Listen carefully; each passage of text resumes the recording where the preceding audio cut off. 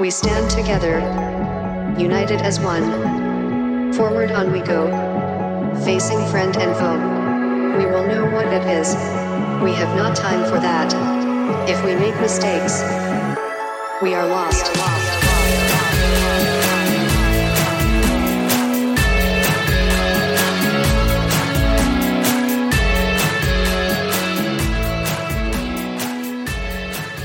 Hello and welcome to the Alleycast. So today we've got Ben Tench on again. He's going to be the first guy who's been on the Alleycast twice, and I decided to get him back on after he completed his 7 marathons in 7 days, carrying over 80 pounds, and he's raised a phenomenal amount for Support Our Paras and for the Pilgrim Bandits. So I'm not going to waffle on today. Let's jump straight into my chat with Ben Tench.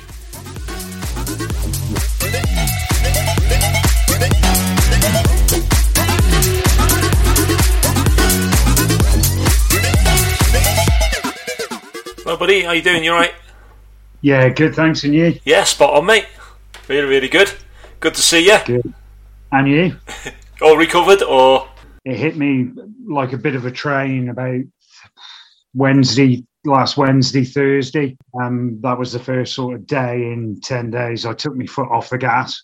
We're moving house and going back to work. And then it was the Wednesday. I had a bit of an easier day at work. And by the afternoon, I was just all over the place. The gaffer was like, "Are you all right?" And I'm like, "No, not at all." I just feel absolutely wasted, like somebody's beaten me with a baseball bat. Where did the idea come from to do 7 marathons in 7 days with £80 on your back? What had you been smoking that day? Well, to start with, there's an event that's held locally to me in Worcester called the 7 Deadly Sins. And it was an event that you could do either a 5K, 10K, half marathon or marathon distance every day for 7 days. And you got a different medal each day. And I entered that. And then after I'd entered it, thought, well, you know what, I wonder if I'll tab this. And spoke to the organisers, and they were loving that idea. We've never had anybody do that. It's normally just a running event. So, unfortunately, the pandemic put paid to that. So they cancelled their event, and I'd already put the wheels in motion with work. I'd booked the time off. So just thought, you know what, sod it, I'm going to do it.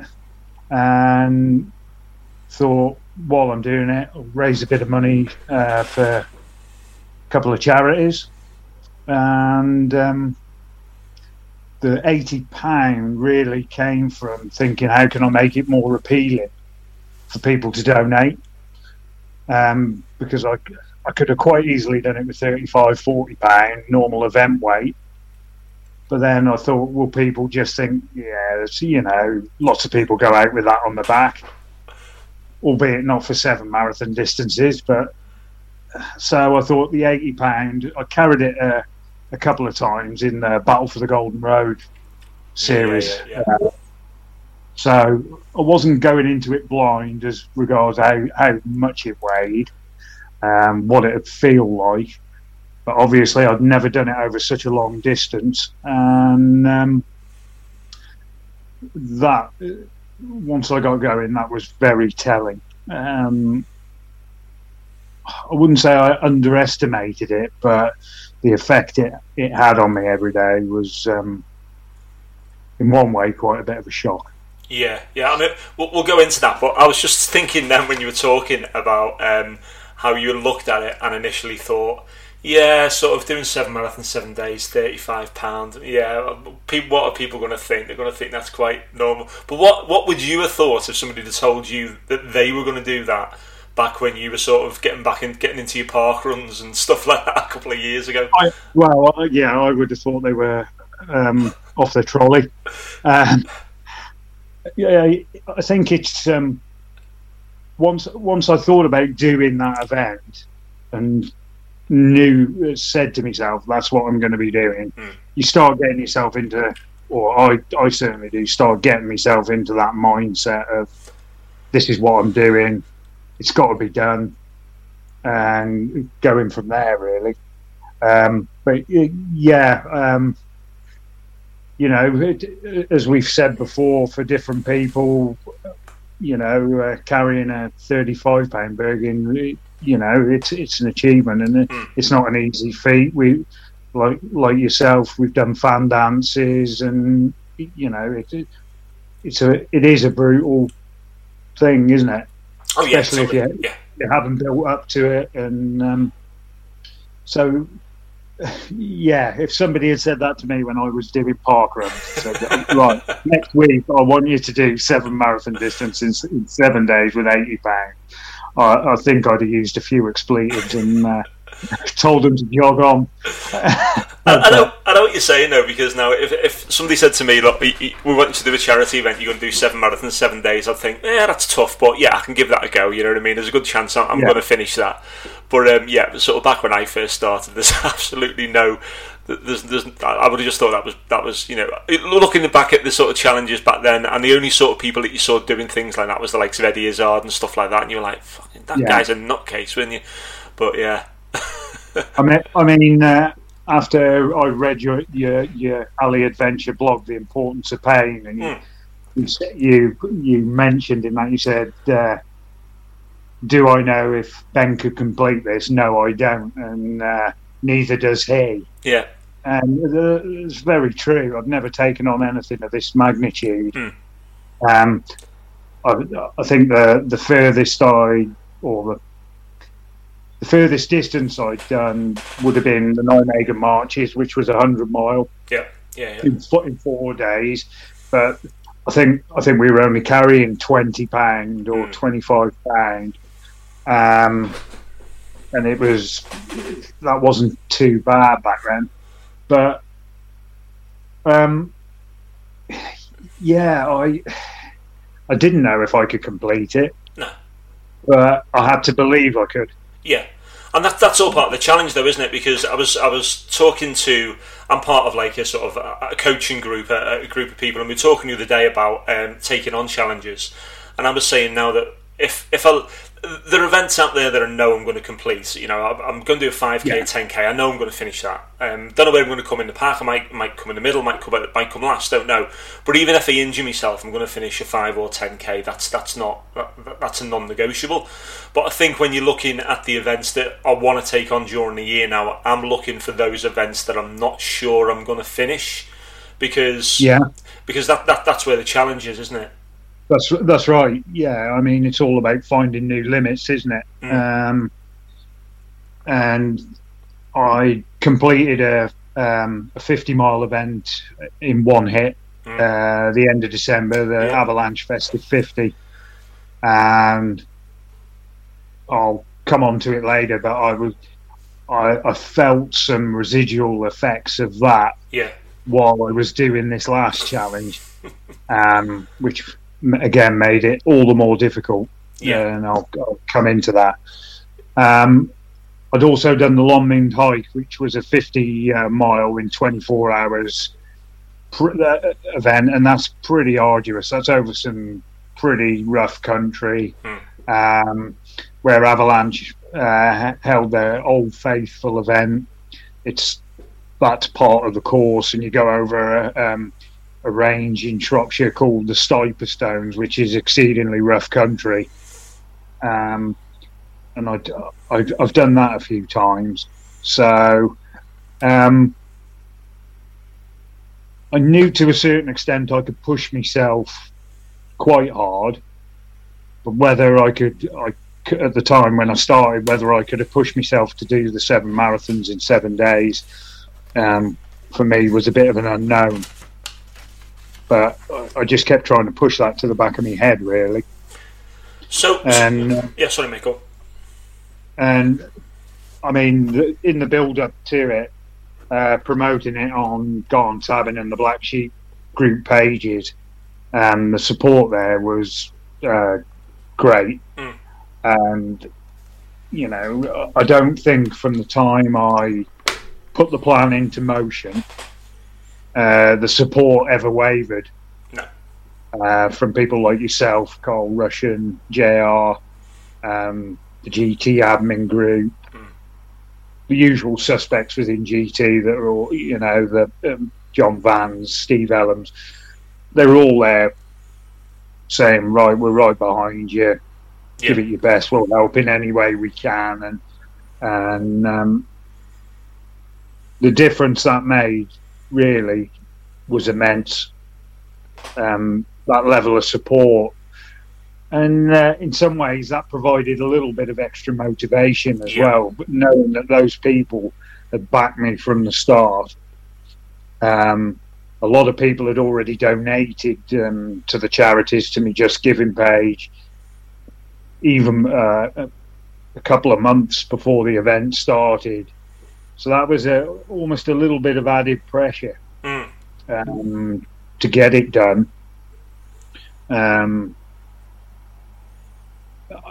suppose nobody likes to make themselves look like they've overreached their grasp, or the bottom line, although I was doing the challenge to push me limits, the serious side to it was I was trying to raise funds for the charities. Yeah. You know, and we've succeeded in doing that, which is great. So I'm really thankful for the support that everybody had given me, because that was a major boost in the build-up. Yeah, so obviously I know you're always training for something, you're always out there doing it, but when did the event-specific training start for your 7 marathon, 7 days? How long was that run-up? Well, I think when we recorded the Alicast episode before where you interviewed me, I think I just started training for the GT team Speed March record attempt. Yeah. Which the training for that is still ongoing.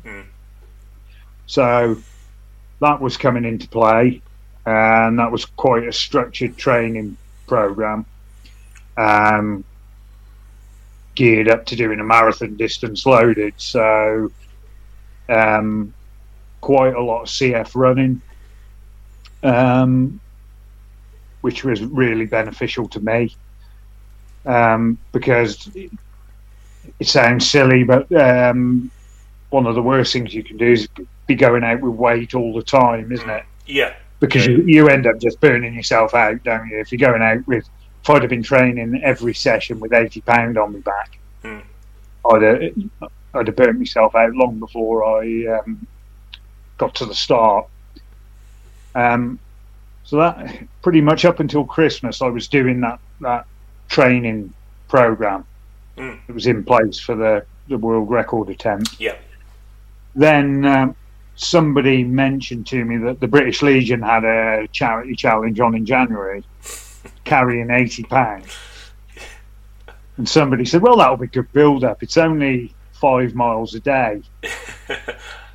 But it was for every day in January, and I thought, well, that's going to cut things a little bit too fine, because it's only going to leave me 7 days before I start my challenge. And if I injure myself during that, I'm going to have no time to recover, and I don't want to have to cancel at the last minute, because I didn't know whether I was going to get a chance to do my challenge later on in the year.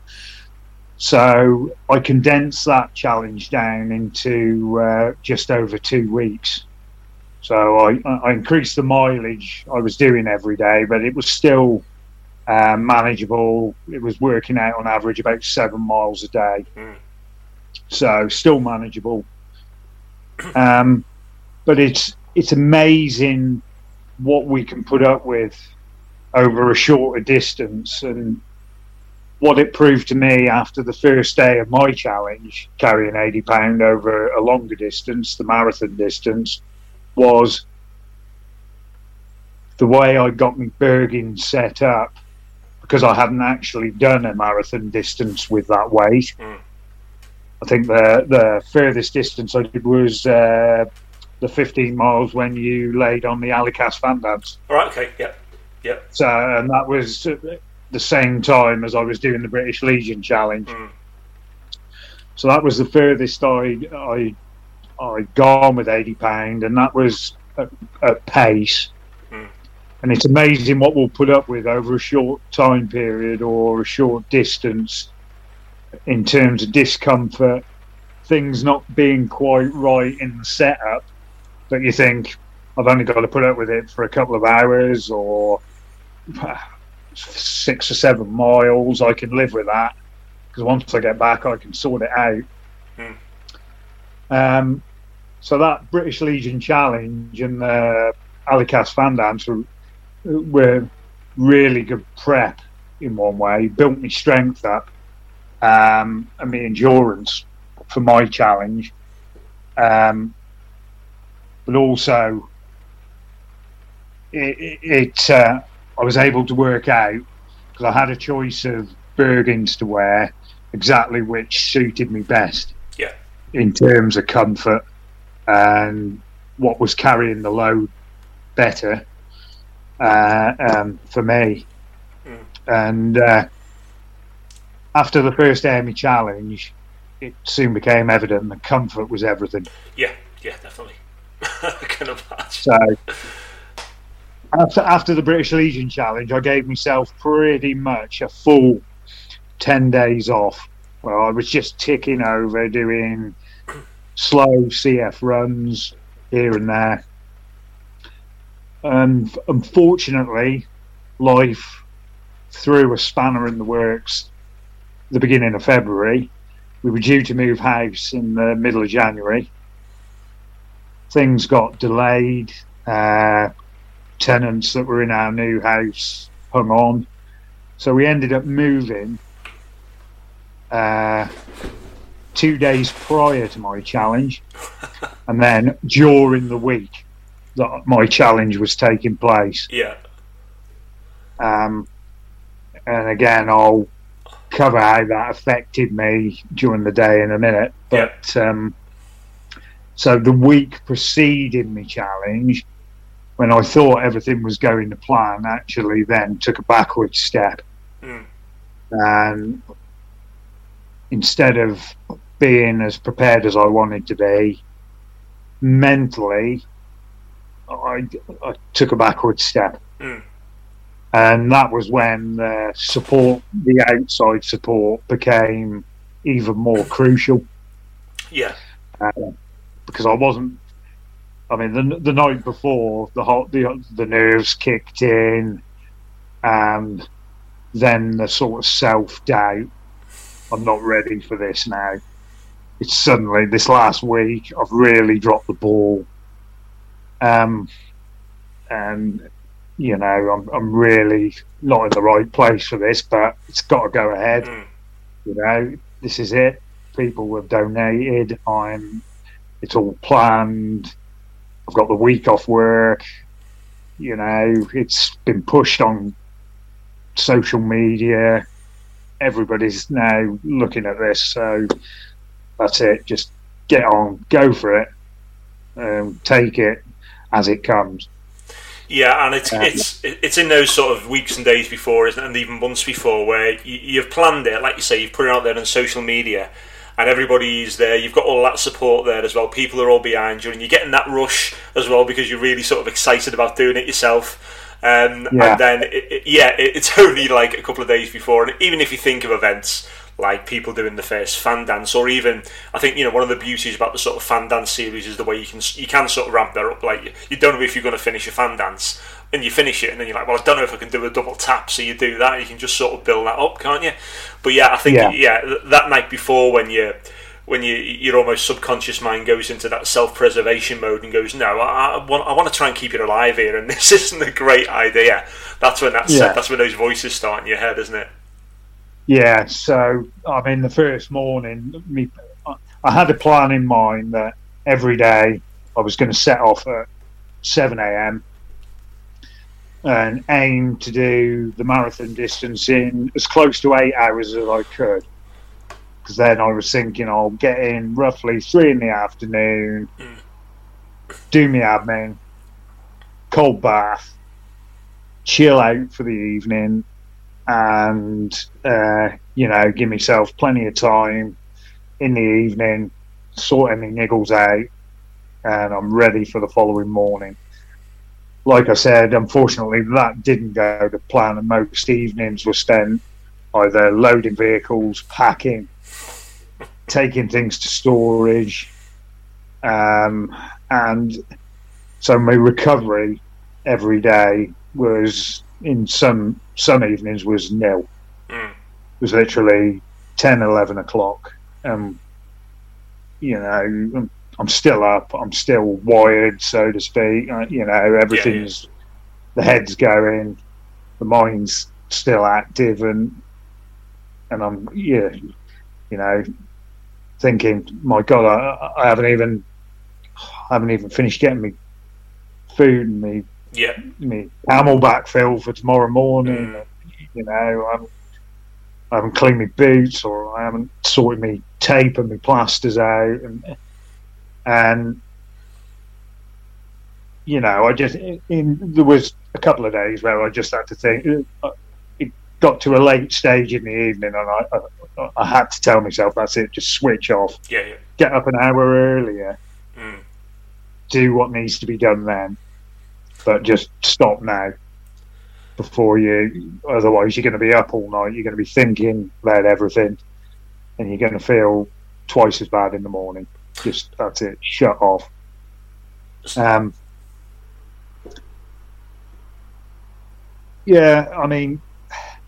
never been one. I'm not a calorie counter either.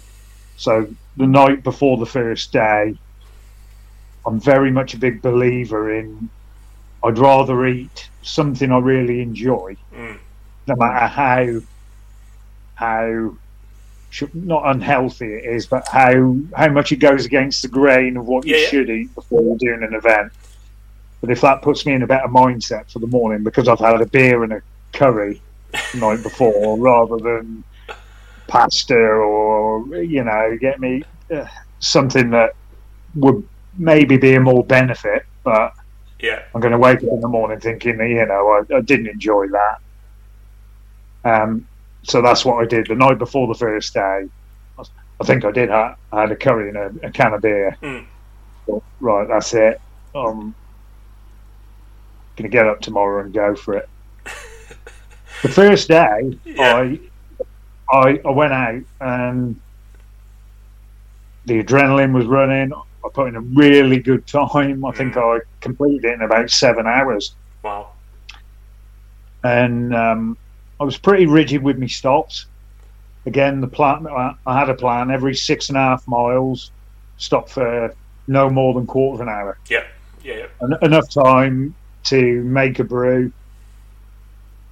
I was carrying all my food on my person that I was going to eat throughout the day, and I just had emergency food and wrap packs in the Bergen if I had to stop and cook a meal. And that seemed to work really well. And it also broke the day up into quarters. Yeah. So all I focused on was that 6.5 miles. So as soon as I started, I was counting down from 6.5. Right, that's it, I'm at 0. This is my stop. Bang. And then next one, 6.5, countdown again. And just broke it up like that. And I pretty much try and do that with most events I do. Break it down into a fraction.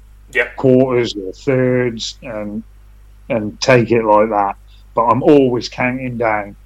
I never count the miles up. No. I never go, right, I'm at mile 5, now I've got to get to mile 10. I always count down. And that works for me. Yeah. It's just that little mental trick with me that seems to help. Yeah, that's pretty much my strategy, as well as the counting down from, even on the fan dancer, I tend to count down. I started off on that counting down the miles, and then it seems to be more motivating me to count down the kilometres. But for me, again, it depends on what events I'm doing. That's not how I did it. I mean, food wise, I was I was eating pretty well beforehand, Mm. so I wasn't eating a lot until lunchtime, Yeah. and then I was shoveling down a couple of pasties, Yeah. and it was quite amusing because a friend of mine who lives right on the Devon-Cornwall border was horrified by my choice of pasty for the event, which you could see in the pictures. That's not a proper Cornish pasty, and he couriered me up some homemade Brilliant. pasties. So the following big parcel on the doorstep the following day. I want you to have some proper food, none of that rubbish, which was most welcome. Yeah. But I was finding if I was eating well beforehand, a snack after 6.5 miles, some nuts, maybe a flapjack, and then something more substantial at lunchtime. And then sometimes the third and last stop of the day, I didn't feel hungry. Yeah. I might just have a handful of sweets, or it was more important at that point fluid I was finding for myself. And I've never taken on a lot of fluid when I've tabbed. Yeah. I can quite easily go 15 miles without even taking too much water on at all, a couple of mouthfuls. But I was finding when I was getting to that sort of 20, 21 mile point, that was, I would, a brew was most welcome then. Yeah. And I think my magic number each day, mileage that I had to get to, was as soon as I hit 16 point, or as soon as I knew in my head I'd done 16.2 miles and I'd only got 10 to go. That was my magic number. Yeah. Because it seemed to be around that point that was when everything, certainly after the first day, everything just, all the little owies and niggles just started to surface then. Yeah. Around that point every day, the shoulders just started to get that little bit sore, the feet started to hurt a bit more, and so knowing that I was counting down then 10 miles, and I just put it into terms of like events, thinking, well, a Paris 10 is 10 miles. And I've done that no end of times, and I know I can do this, and as other people on your podcast have alluded, it's that positive mindset, isn't it? Believing that you can do it and pushing through when you're hurting, really, and not letting your body boss you around too much, I suppose. Yeah, definitely. Because, like I said before, your body's just in survival mode, isn't it? It's got your mind's got one job, and that's to keep you alive.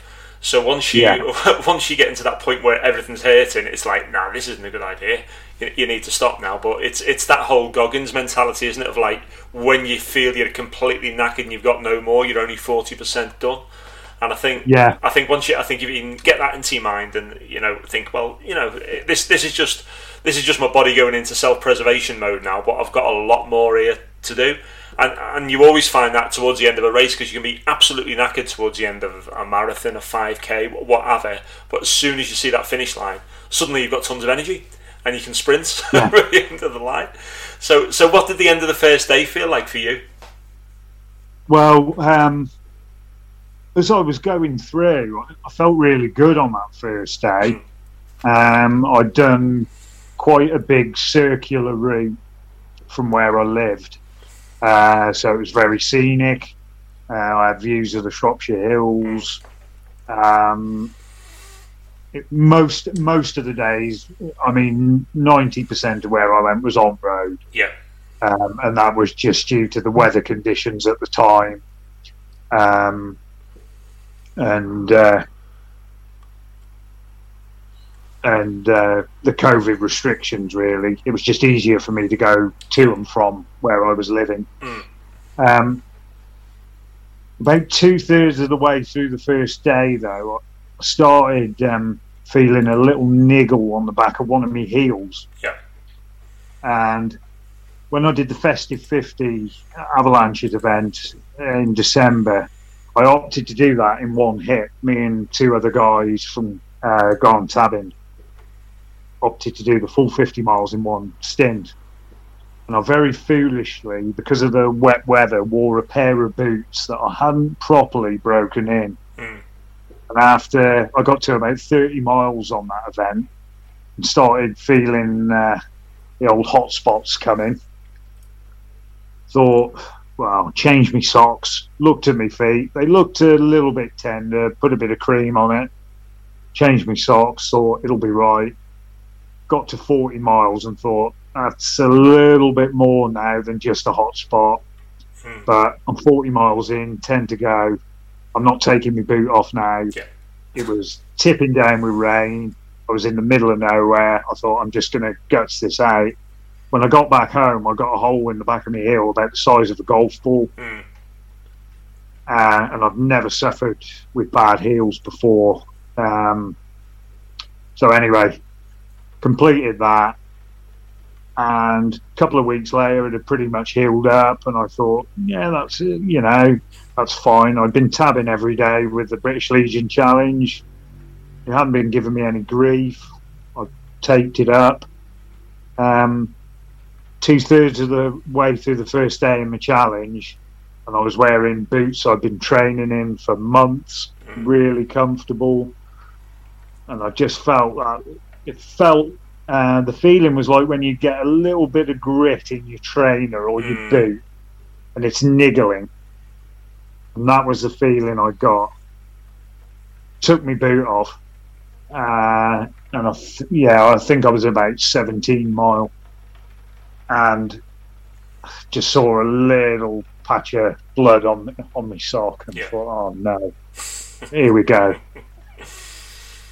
Took my sock off, and there was a hole about the size of a 5 or 10 pence piece in the back of my heel. I thought, my weight in my Bergen predominantly usable kit, so I got a pretty good first aid kit on board.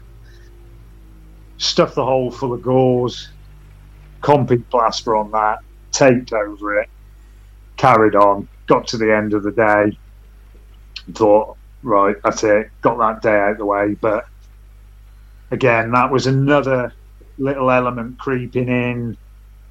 Now, is that really going to alter how this challenge is going to go now?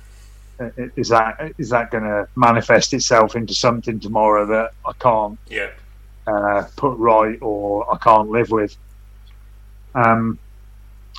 Touch wood. Me admin on my feet seemed to work as the challenge went through. I had to tweak things here and there.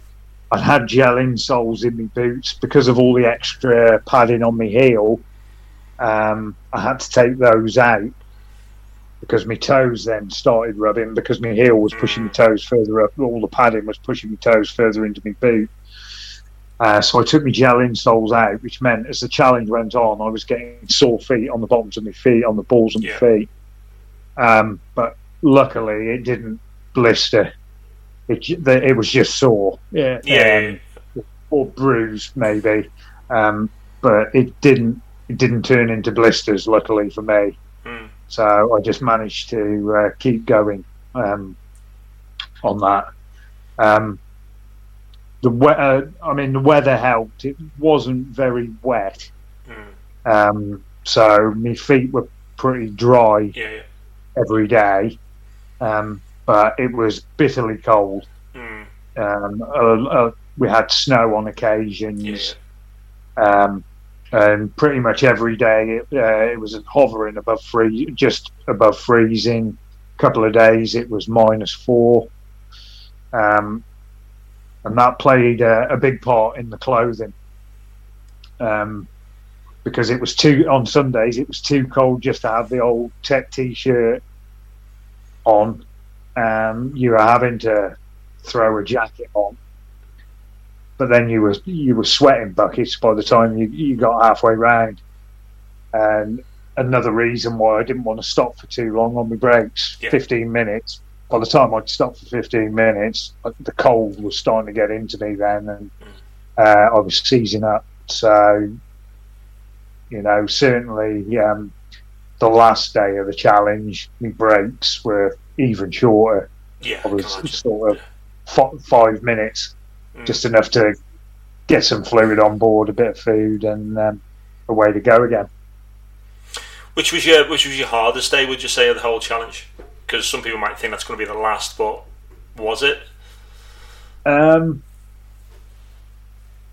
I think it was probably the 5th day,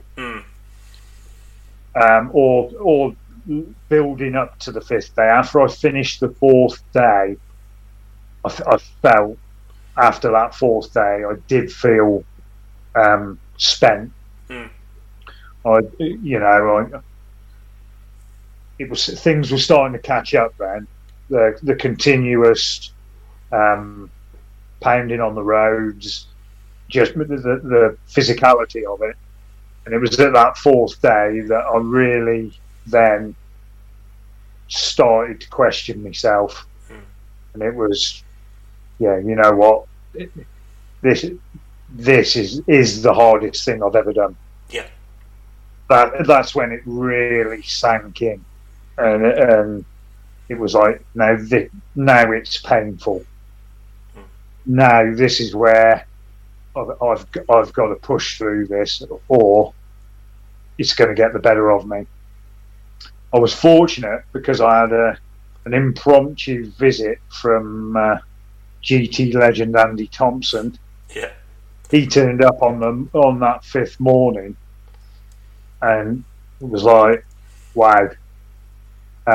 Right, I planned to do relays, 6.5 mile relays to and from home, so my brakes were always going to be at home, so I could make sure I had hot drinks quickly, and I could get back out the door pretty quick. And if I was in any difficulty, my wife was on hand to help me out. But when Andy turned up, I thought, sod it, I'll change my day, I'll change what I was going to do. And I did a big circular route. And he actually took my mind off what was going on, with a great deal of reverse psychology, I might add, telling me how bad the following day was going to be, not to worry about not to worry about today. Yeah, cheers, mate. Tomorrow. And in one way, I was hating him for it. But on the other hand, all I could do was laugh. And again, we got to the 3rd stop, and it was like, you know what? I don't feel like we've been out for 5 hours.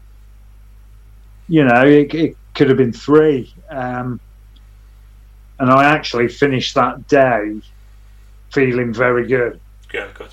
And I've got to say, I mean, the amount of messages and videos I was getting every day from people, and it became quite a routine. You almost knew when the phone sort of beeped in your pocket and you looked at the time, you almost knew who it was going to be, because I got to know like people's shift patterns. Because they'd be sending me messages and videos before they started work, or when they were coming in from their runs, and it became quite a regular thing, and that was good. And there was quite a few times, especially when I was tabbing on my own, people sent, whether it was just coincidence or good timing, but there was quite a few times people sent me messages at very dark, very precise moments when I really needed picking up. And I was very thankful for that. Yeah, I can imagine. Very thankful. I was just thinking then when you were saying... the 5th. I was thinking then when you said you were going to do relays, sort of back and forward from your house, that I think on the 5th day, if I'd have been doing that, that would have been absolute torture for me, because I think getting to that place of comfort on the end of each of them relays would have upped the mental game for me immensely. Well, I know where you're coming from on that. Yeah. But I think the fact that we were moving house and the house was virtually empty. Yeah. It didn't really feel like home then. Okay, all right. It was probably helped on that score because we had people in decorating and that sort of thing. So that probably helped from that comfort side of thinking. It was more for a safety aspect. Yeah. For myself, to be honest, because a couple of days when the weather was bad, and my feet were hurting, and I'm thinking, if I've really got to do some serious admin on my feet, yeah, I've got the kit on me, but it really is that cold. Yeah. I don't want to be stopping for too long exposed, and I know I've always got a shelter with me. I've always got a basher. I've always got a tarp. But again, setting it up, it's all eating into time. So me thinking behind the relays to and from home were just purely for me from that admin point of view. Right, okay. Yeah.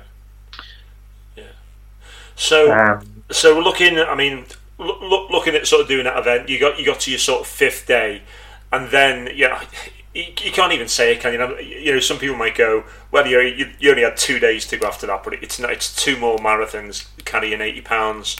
What? Yeah. I should imagine for me, although the last day would probably be hard, it's your last day. So going into day 6 was day 6 as equally as terrible as Andy said it was going to be. Not so much physically, but the stress started to build then, because like you say, your last day is your last day. Yeah, you're going to finish it if it kills you, aren't you? You're just going to finish it no matter what. Yeah. Especially when you've done that much leading up to it. Yeah. So the 6th day was more about me not doing anything silly, not slip it, because the roads were pretty icy at that point. It was about not slipping over with 80 pound on my back, really. Yeah. Twisting something, spraining an ankle, or doing something that was going to make the last day impossible. Yeah. Not just painful, but making it so that there was no way I could complete it. Because at that point, that would have been devastating. I don't know if I would have coped with that, to be honest. So the 6th day took me a little bit longer because my pace was slower. Yeah. I sort of took it steady. And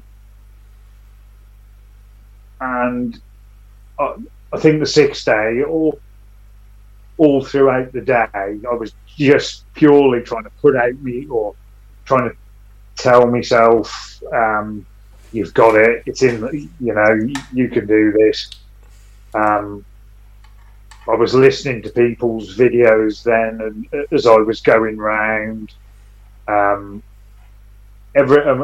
literally when I finished that 6th day, I probably played every motivational video that everybody had sent me, or I got saved on my phone, and just anything that I thought would just give me that edge for the last day, really. Because that's all I was worried about, was not doing anything silly that was going to jeopardise the last day. It was painful, and the weight was really telling by then. The shoulders by then were sore, and the thing is, with 80 pounds, I say, it seems easy for me to say, and I know it's not easy for a lot of people. I say only 35 pound, but when you're carrying 35 pound, if you've got a blister, or your hips are, or your Bergen's rubbing your back, you can compensate a little bit. You can adjust the way you tab or the way you're jogging, or to offset it a little bit. There's no way you can do that carrying £80. No, if your feet are sore and you've got a blister on the bottom of your foot, you've just got to march on that blister.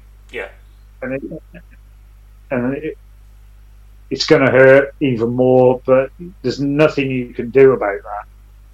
And every time I tried just to shift the Bergen a little bit, ease the strap off a little bit, it just shifted the discomfort to a hip or a knee.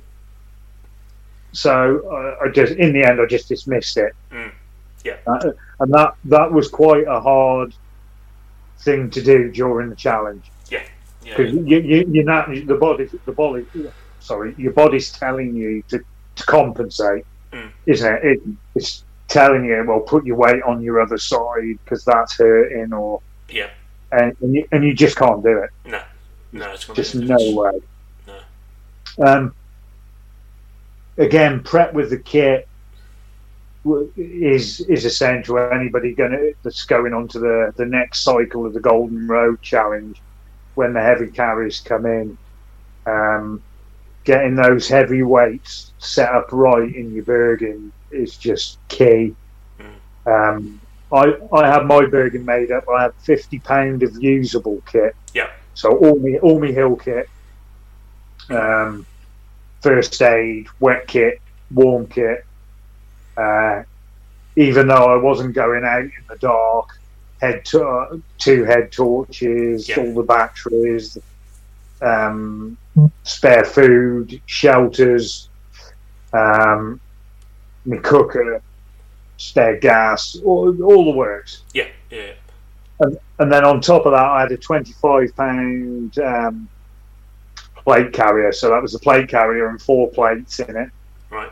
And that fitted just nicely down the back of the Bergen.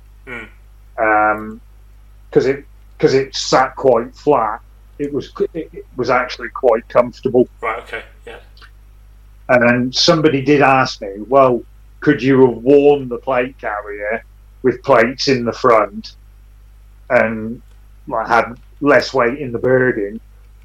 So I would have still been carrying £80. And I tried it on the British Legion Challenge, and it just didn't work for me. No. I found it restricted me breathing, restricted me performance totally, and I found it far easier just to put it inside the Bergen. And then I had the extra weight. I've got some ankle weights, which my wife used to wear when she was doing hurdles training. Okay.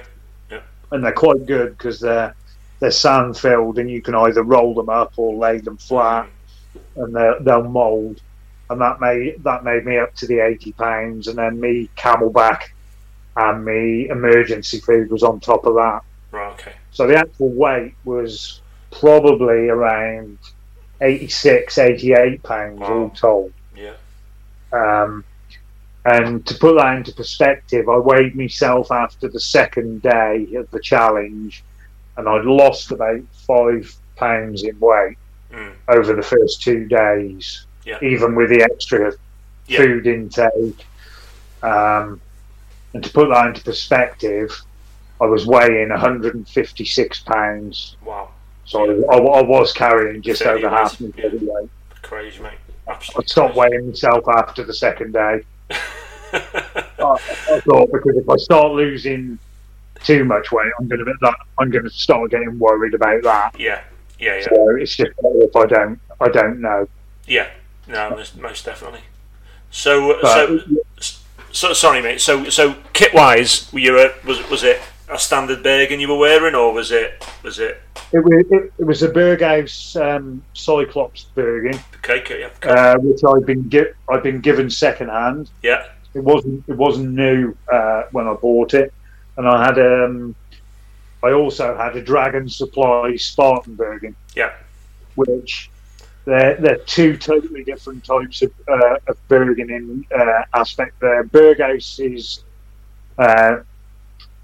more like a standard army Bergen. Yep. Yeah, it's that one main compartment, two side pouches. Yep. And then you've got the pocket on the lid. Whereas the Spartanbergen has lots of smaller pouches on the outside. When I tested it with £80, I was filling the pouches on the outside of the Spartanbergen, and that tended to make the weight then tended to pull me back more. Yeah. And it wasn't sat quite high enough on my back. So I opted for the Berghaus model. Yeah. It's got quite a padded hip belt, which helped.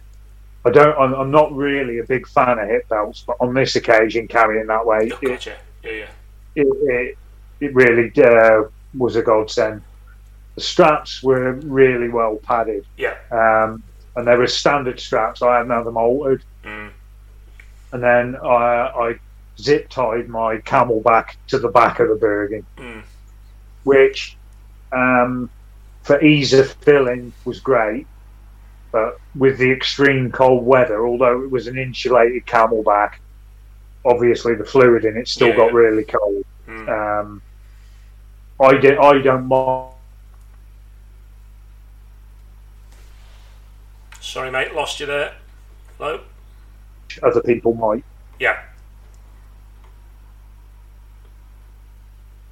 It didn't bother me. It didn't bother me personally, but it might not be to some people's taste. Yeah. Drinking really cold water, I didn't mind it. But I was the Berghaus Bergen. I managed to keep all me heavyweight right up in the top of the Bergen, and I just found with that weight I really had to do the straps up tight, which a lot of people say don't do the straps up too tight because it cuts the circulation off in the arms. But the only trouble is with that weight, I found once I got the Bergen on, I couldn't adjust the straps. They almost locked into position, and I couldn't make them any tighter then while I was on the move. So what I found was I had to do them really tight when I set off, and then maybe just loosen them off a fraction as I was going. What were you doing boots wise? Were you rotating your boots, or did you wear the same ones all the way along? Same pair. Wow. Every day. Yeah. I was wearing Lower Desert Elite boots. Yep. I've had a few pairs off, and Lower had kindly donated them to me for the challenge, and I've been training in them for quite a few months. They're a really wide fitting boot, which I've got quite wide feet, so they suited me in that respect. Your feet my feet were sweating less in those than other boots I got with Gore-Tex lining in. The only downside to them is you've only got to go through a puddle in them and your feet are wet. Yeah. Because they're desert boots. I mean, Lower not designing desert boots to cope with water. I mean, no. Never. That's all right. I mean, by the time I'd finished the challenge, which was 185 miles, the soles on them hardly looked like they'd worn, and I'd probably done another 400 or 500 miles build up in them before that. Wow, cool. So, and they're still as good now as pretty much when I started training with them. Brilliant.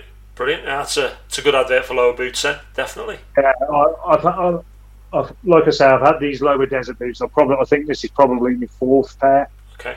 Over time, and I've had several other mates of boots. Some I've got on with really well. Yeah. Others not so well. But as you know, everybody's different, aren't they? When it comes to footwear, no one person's the same, and yeah, totally. I think I've only now just found that pair of boots that feel like slippers to me, because I've used all sorts, and then I've bought these. I bought a pair of Scarpa Evos, and they're amazing. Absolutely, so I've been out tabbing in them and walking in them now, and probably the best boots I've had. But whereas it probably wouldn't suit somebody else, but yeah, you're right. Yeah, so yeah, I found that I told myself I wasn't going to rotate my boots. I thought, if I'm going okay with one pair, just stick with it. Because I had got an older pair of the same model of boot on standby in case something happened. Something happened to the soles or the stitching or whatever. So I had got another pair of boots on standby, but I had said to myself I was just going to stick with the same boots throughout the week. But a little ritual I try and do is before each event, I always try and wear new socks. So I didn't quite treat myself to a new pair for every day of the challenge, but I have four new pairs. Yeah. So, and that's something that seems to work for me on an event. Yeah. Whether that's just a bit of, personal superstition or whatever, or it's in the head that I've got a brand new pair of socks on and they're not going to give me any trouble with my feet. I don't know, but again, it's something that seems to work for me, and I tend just to wear one thick pair of socks. Yeah. And that works for me. I don't tend to tape, or I haven't taped my feet up until this challenge. I tend not to tape my toes. I'm a big lover of Compeed. Yep. Again, that seems to work for me. Taping doesn't on the whole, although I had to tape my heels on this challenge. But yeah, Compeed's always in my first aid kit in great supply. It's amazing though, because like you say, I think socks are something that people sort of really, really overlook, and I think I did it first. I would just throw whatever socks that I had. Like, I'm not a great one for taping. I will tape my heel because I do suffer with my heels sometimes, not for a while, touch wood. But I think for me, it's the Injinji socks, the sort of little glove socks that they've been a godsend for me. Put them on. I've never had to tape my toes since then, but it works for me. It probably wouldn't work for somebody else, which is the thing, isn't it? Yeah, I mean, I was intending to try them before the challenge, and it was just one of those things. I didn't manage to, so I just stuck with what I'd always used. But I will definitely be trying them in the future. I'm a massive fan, mate. I'll tell you what, I would recommend them to anybody for a try. But yeah, they do look after your feet really well, I feel, which is good. And again, I found a really about 12, 18 months ago, a really good pair of lightweight combat trousers or cargo trousers. I think I picked them up for about £6 on the internet. Probably manufactured in some sweatshop somewhere. And I wore them every day during the challenge. Just every night, rinsed them out. Yeah. Dried them off, and they're really comfortable. If you get wet during the day, within half an hour they're dry, and the pockets are a good size. You can always store your food, a map in the pockets. But unfortunately, at the end of the challenge, I pretty much worn them till they fell apart. The seams were going. But I was determined that they were going to last 7 days. So now that will be the next thing, sort of kit-wise, I have to look at is a decent pair of tabbing trousers now. I'm sure if I trawl the Gone tabbing site that there'll be several recommendations coming through. Most definitely. So what your last day, mate, when you get up on the last day and you're going out, were were you up extra early? It must have been like Christmas morning in some ways, knowing that this was going to be your last day. It was. I've been keeping tabs on the fundraising side of it throughout, and it really started to kick in on that sort of fifth day where donations just seemed to flood in. Yeah, and GT admin were putting lots of posts up for me, Black Sheep, yourself, and yeah, that was the major motivator on that day. It was like, wow, this is all pulled together. And I think that last day I was getting messages. I took 2 phones out with me, one for me tracking and one just to, answer messages and watch videos that people were sending, and just the messages from people I didn't even know were flooding in from other groups on social media.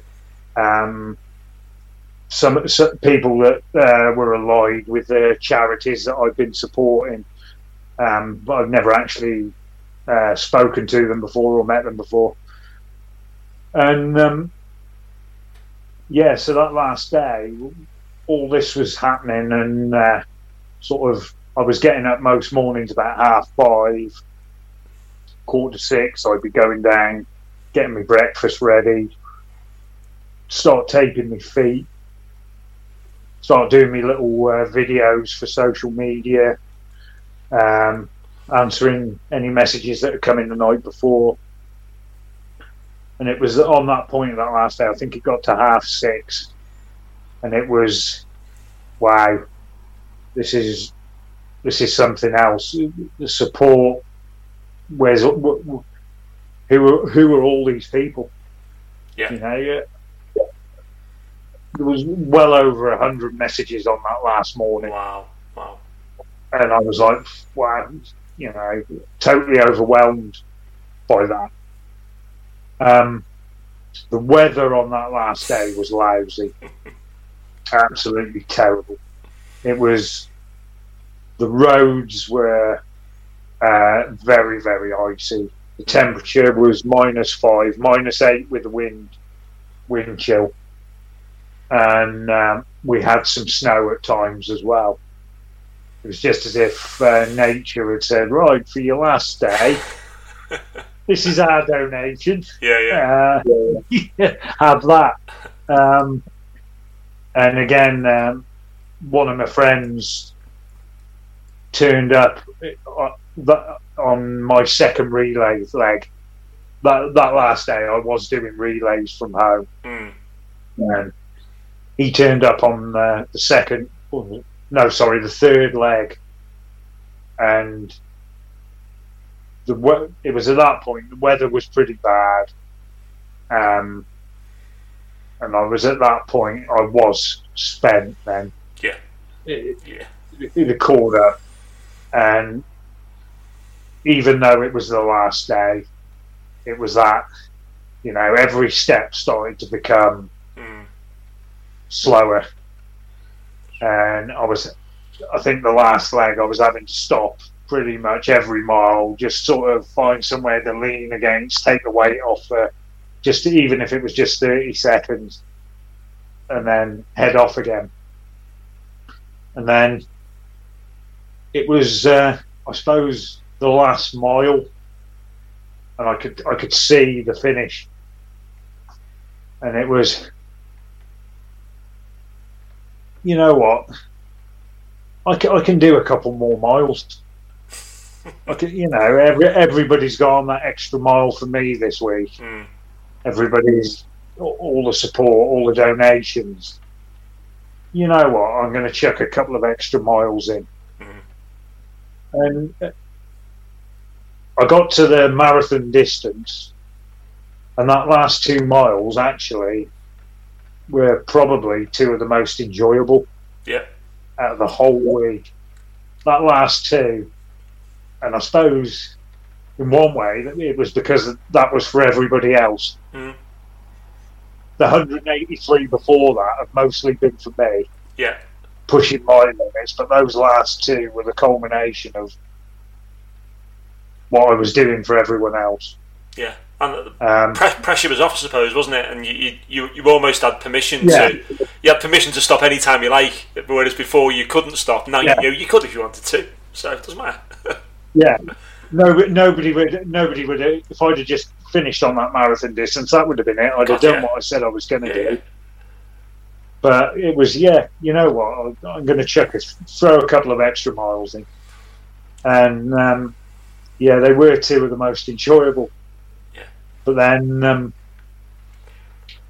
again, got home, did a little video, sat there, and it was difficult to actually take in how many miles I'd actually done. Almost hard to comprehend that I'd actually completed it. Mm. And somebody, I was half expecting somebody on one of the group pages to say, you know what, if you go out again tomorrow, I'll chuck a bit more money in. And thankfully, nobody did. And somebody asked me a couple of days later, could you have gone out the following day? Could you have done another marathon distance? And the honest answer was, would I have wanted to? Absolutely not. Mm. Could I have gone out? Yeah. Mm. Because I think after that 7 day, you'd almost, you know what would another day have been? Yeah. You just do it.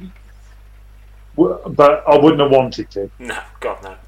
No, I mean, say an amazing amount of money raised. I'm just looking now, so including your gift aid, we're at what, £5,788.61 today, including gift aid. So that. Yeah, I've still got.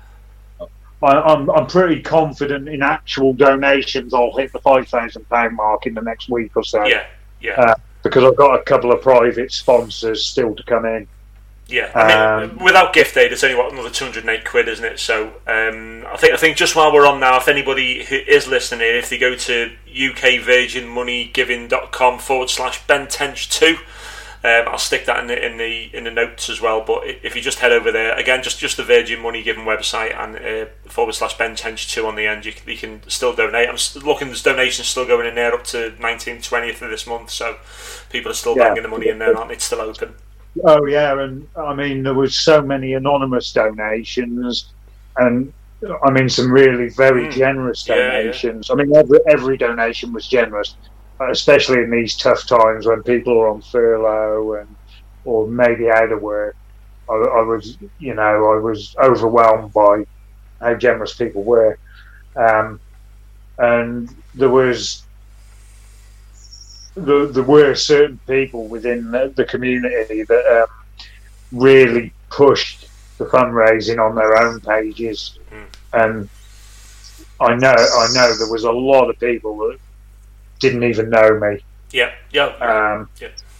But donated because their friends had put it on their pages, and that was great. And the charity, I've had several communications from both the charities, Pilgrim Bandits and Support Our Powers, and they're over the moon with what's been raised. Very appreciative of what everybody's done, and they're very, very pleasing on that score. Yeah, I'm very happy with that. Yeah, look, most definitely, mate. And I think it was going to be when you mentioned this, you were going to do this to me sort of last year. I was thinking, well, the support teams are going to be there. I'm going to be there. There's going to be other people there. We'll be to support you. It's going to be hard, but you've got those people around. but to actually still commit to doing that, knowing that you wouldn't have those physical support teams, is just a testament to your sort of mental strength. Because, yeah, you know, I know you were doing it from home, and the original plans as regards going to the peaks and all that didn't come about. But you can't take anything away from this. And doing any sort of event like that solo is immense.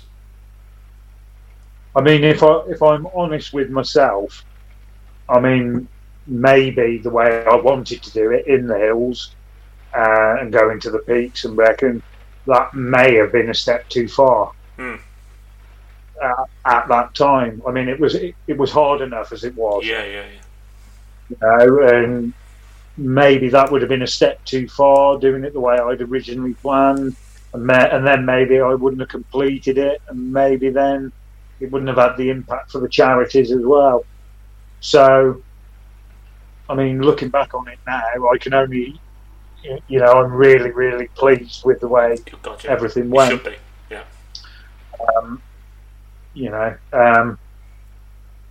and now I've just got to sort of think, what's next?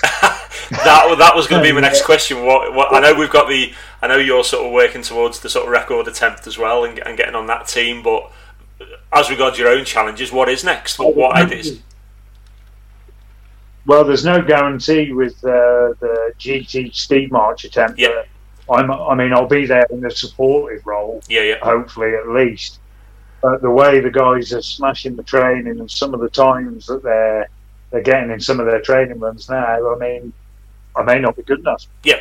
You know, there's lads there really putting the work in, and you know, fair play. Yeah, hats off to them. So, you know, I've just got to wait and see whether I can make the cut for that.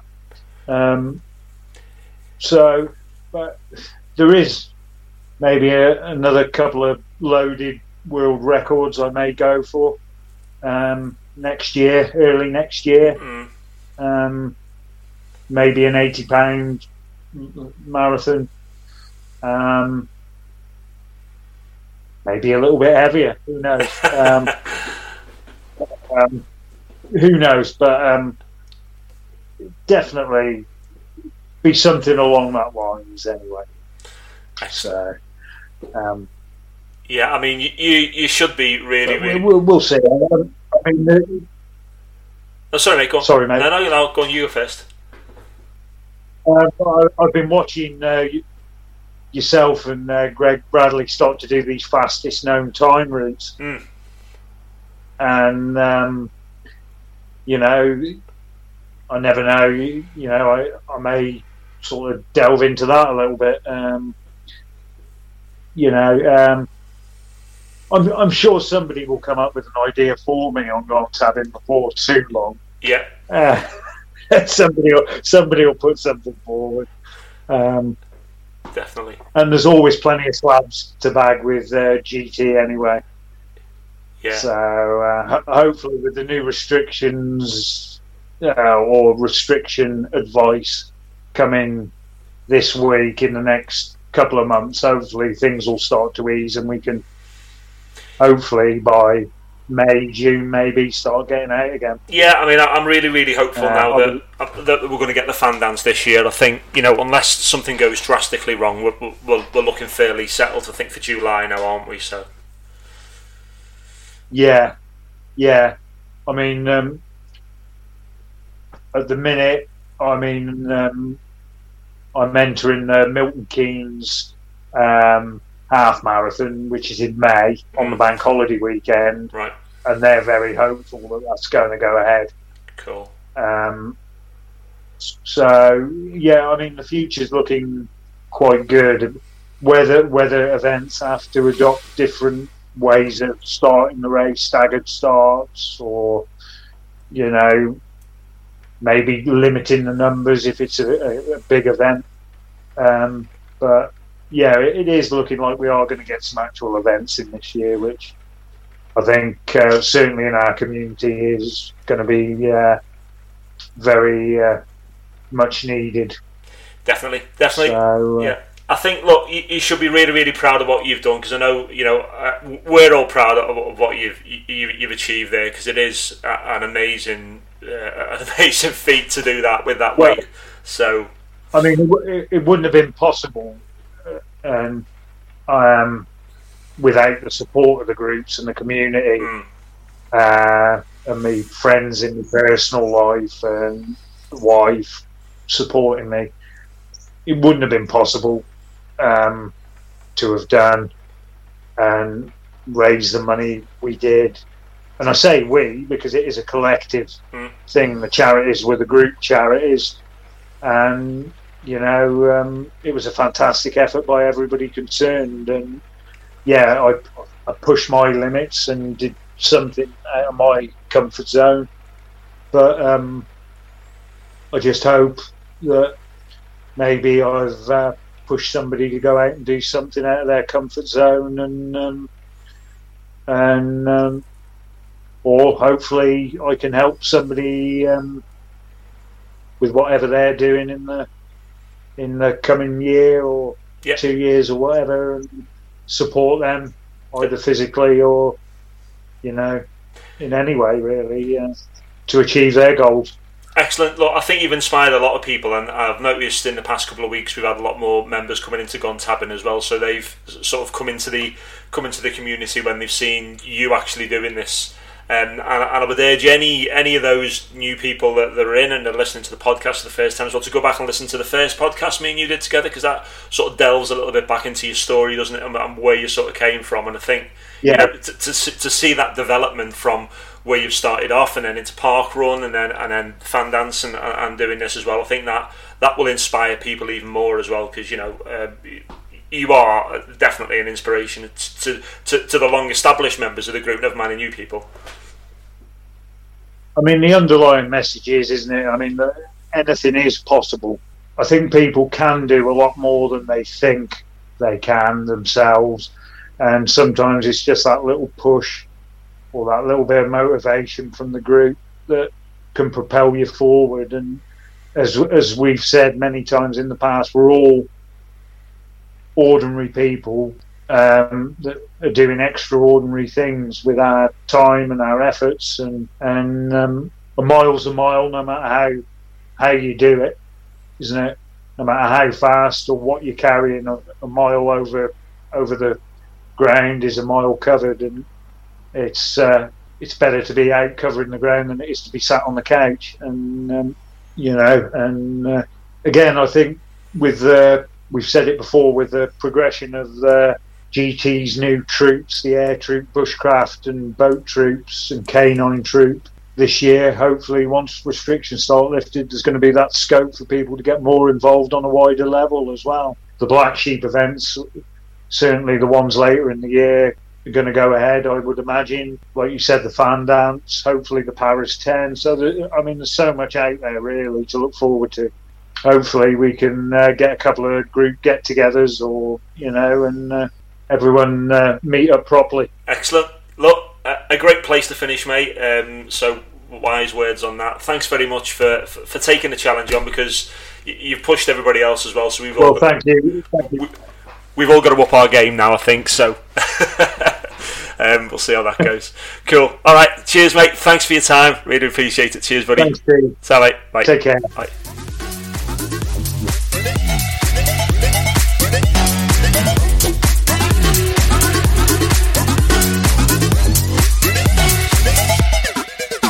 That's it, Ben Tench. You can still donate to his challenge. If you look on the Alicast page, or even on Ben Tench's page, Gone Tabbing, you will see the link there that will take you through to the Virgin Money giving link to give to Pilgrim Bandits. You can also donate direct to Pilgrim Bandits or support our panners, and just in the comments section when you donate to them, just put that you're donating in response to Ben Tench's challenge.